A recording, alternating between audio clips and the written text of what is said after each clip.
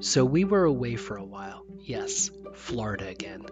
This time near the water in Delray Beach, so that was great. But also a lot of driving, including the drive itself down to Florida. A lot of driving. 18 hours in a regular car over 2 days. But an electric car like ours, 24 hours over 2 days. Most of it for us was along I-95, then more I-95. We took shifts every 2 to 3 hours, though Brian did most of it. It's not that terrible. In fact, the drive can be quite beautiful and an adventure, especially once you get past Washington, D.C. Virginia is easygoing, but then in the Carolinas, it gets to be just 2 lanes each way, which is a bit intense, especially with the trucks. The billboards also get angrier the further you go south. In Florida, I-95 becomes 4, then 5 lanes each way. It's nuts. You know the road will eventually end, but before it does, it's big, wide, heavy cement. This down there is the world. Now for me, thinking about the Hudson Valley with hills, curvy roads, and stunning views, this just wasn't my world. 9 weeks later, we're driving back on I-95 North, back past the angry billboards, back through the Carolinas, making good time, even with all the electric charging stops, which is mostly at Walmarts. But unfortunately, we can't exactly go home. We're renovating the kitchen. They started the work while we were away, and at the time we were driving back, they are not done. We are prepared for this, though. We get off the thruway at exit 19 in Kingston. We take Route 199 across the Rhinecliff-Kingston Bridge and drive up Route 9, which really gets my heart moving, with its 1 lane each way. Smaller signs instead of billboards that say Tree City, USA. This is the main drag of our road. This is our thoroughfare. This, my friends, is our world. We stop at the house to drop off our summer clothes and pick up winter clothes. There's still snow on the ground, so I find my boots and shovel a bit. I pick up the mail and check out the work underway. Kitchen looks good, but yeah, we can't live here yet. Brian leaves before me with Nora, and I get in my car, my mini electric. Yes, a second electric car. We're insane. I pull out of the driveway and back onto Route 9 to go further north. We'll stay at my in-laws for a few weeks, about 40 minutes away. So there I am, driving along. Being away for so long and on other people's roads, I miss home. What did I miss? Everything. The people, the sounds, the sights, the views, even just driving around.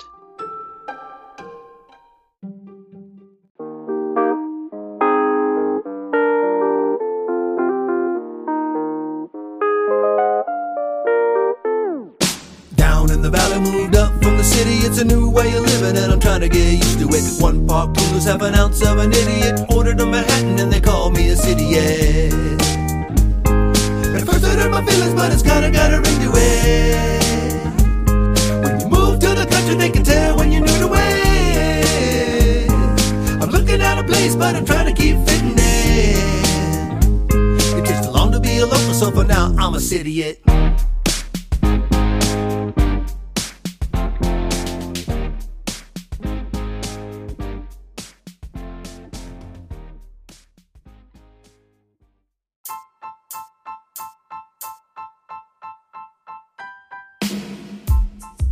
I'm Matt Zucker, and this is City It, learning to live and love life in the Hudson Valley. Episode 86, Route 9. There are places I want you to see, and there are roads to get us there. And sometimes, just sometimes, that road is that place. New York State Route 9 is very central to me. We live right off of it. Like a quick turn over a tiny bridge built in the Depression, and you're at our house. This is very helpful in bad weather. First of all, it's a paved road. My in-laws and my sister and brother-in-law don't believe in paved roads. But it's also convenient because you can live in a farming community, but you're just minutes from stuff because you're just off the main road. When we first moved in, we were warned that you could hear a bit of the cars and the trucks from the house.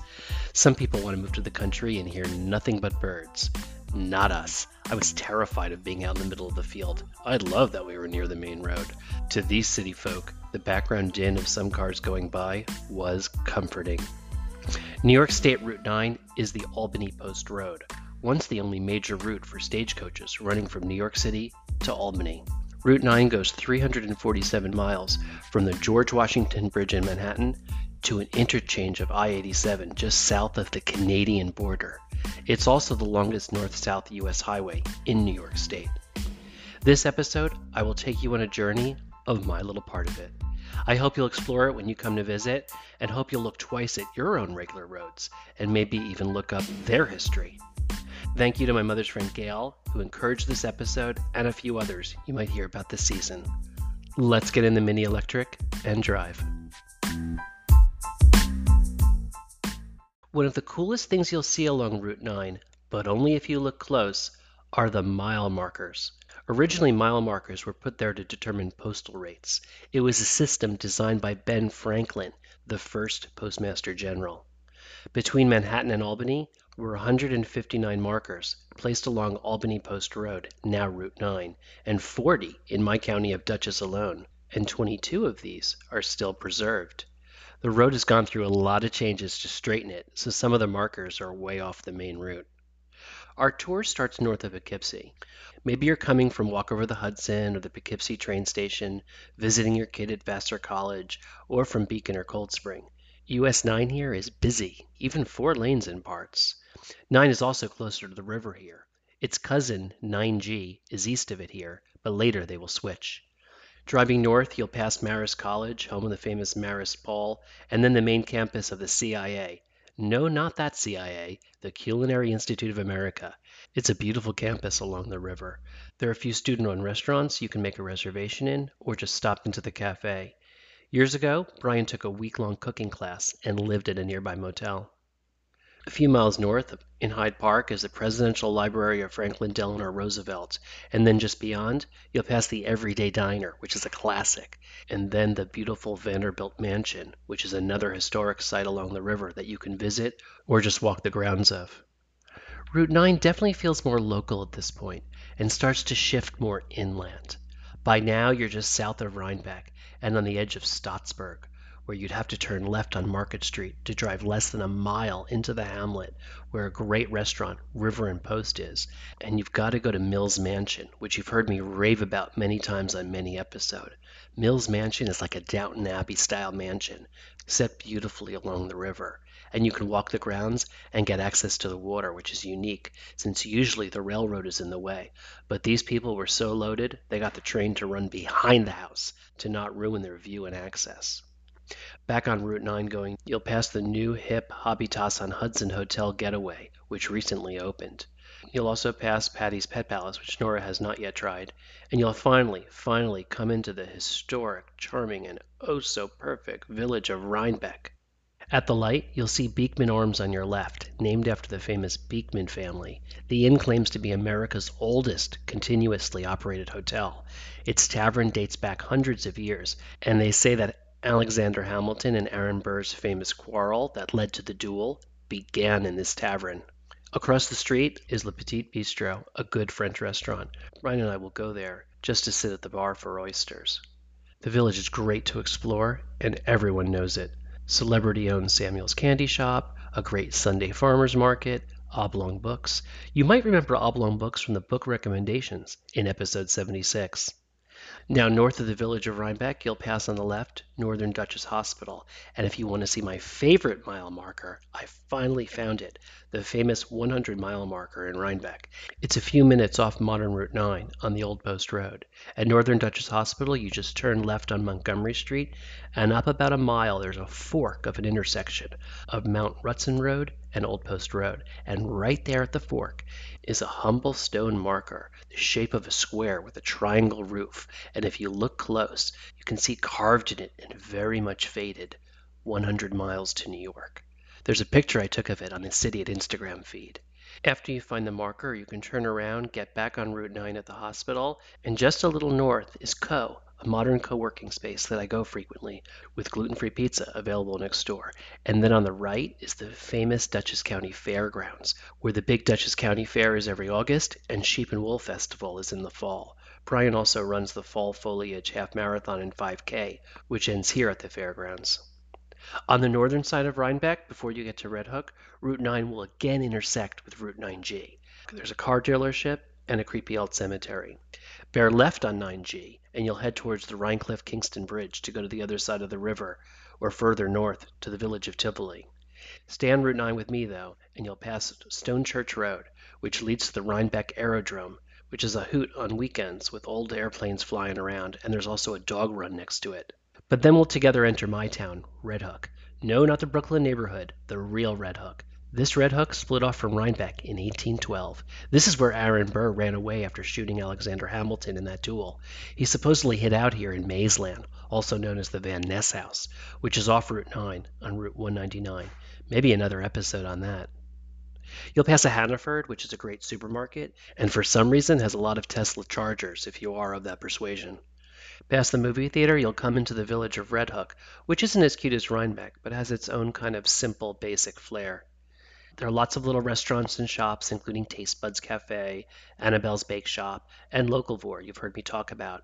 And on a prime corner opening up this spring is the Corner Counter, a cheese shop, which you'll hear more about very soon on City It.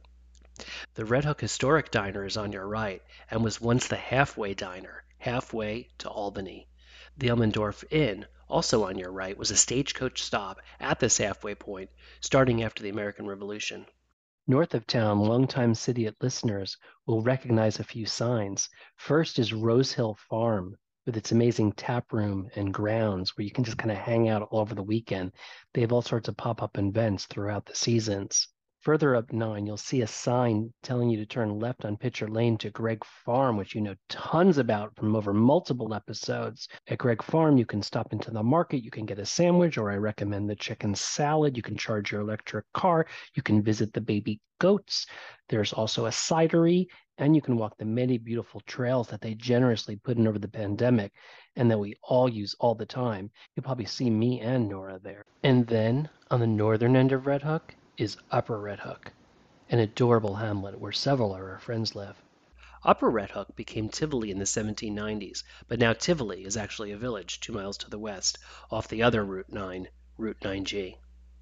And as you leave Red Hook, just off Lasher, there's another new brewery you need to know about, Lasting Joy. It's a beautiful modern structure, also with its own tap room. Be sure to look them up on the web and see if they've got any events the weekend you're visiting.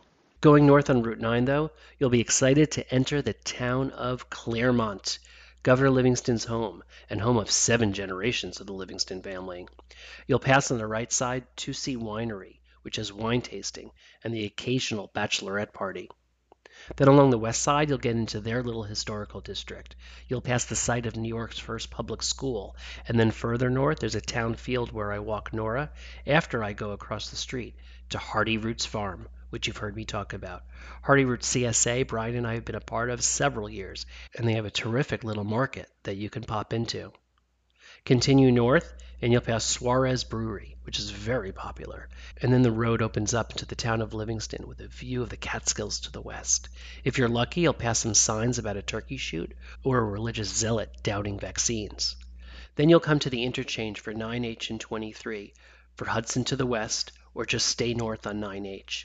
There's an All-Town Fresh gas station, which is surprisingly nice, with a market and a place to stop for coffee. If you stay north on 9H, you'll see MX Morningstar Farm, where I pop in for Milk Brand gluten-free shortbread. Eventually, you'll come to the intersection of Route 23, and you can take a left into Hudson or go east to Hillsdale and then to Massachusetts, which is about 20 minutes by car. Back at that intersection, though, if you bear left to stay on Route 9 proper, you'll head northwest, back towards the river, and hit Route 23 there. You can go to Alana Historic Site, which is amazing for a walk, a picnic, or a visit of the Studding House, or to the Rip Van Winkle Bridge, which crosses over the Hudson, to the town of Catskill and Athens. Staying on Route 9 will bring you into the city of Hudson, with its long main drag of Warren Street, and antique shops, coffee spots, restaurants, semi-bougie hotels, and other cute things. My eye doctor and dermatologist are here. Is that TMI? My favorite coffee spots, though, are Wild on 3rd Street and Moto along Warren. Famous Little Deb's Oasis is in Hudson, the Rivertown Lodge, the Maker, Baba Louie's Pizza, and Hudson Wine Merchants, where you can say hello to Michael and Marianne for us. And if you need electric charging, there are a few in the municipal lot near North 6th Street. I don't venture north of Hudson on Route 9 much, except if we need to rent a car, since most of the rental places are there.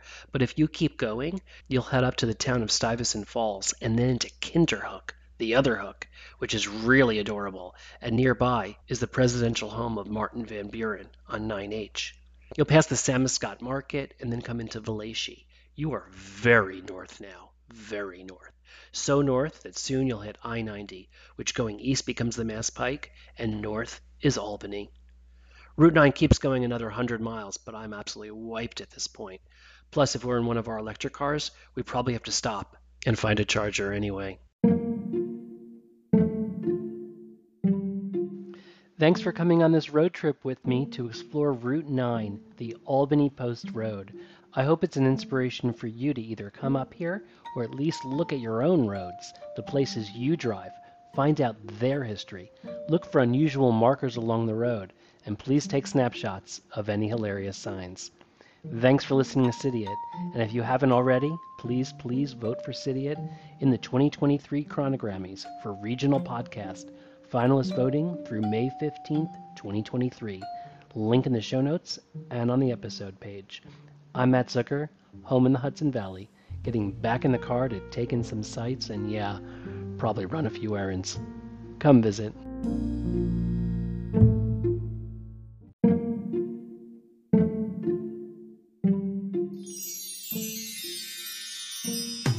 Down in the valley, moved up from the city. It's a new way of living and I'm trying to get used to it. 1 part noodles, half an ounce of an idiot. Ordered a Manhattan and they call me a city, yeah.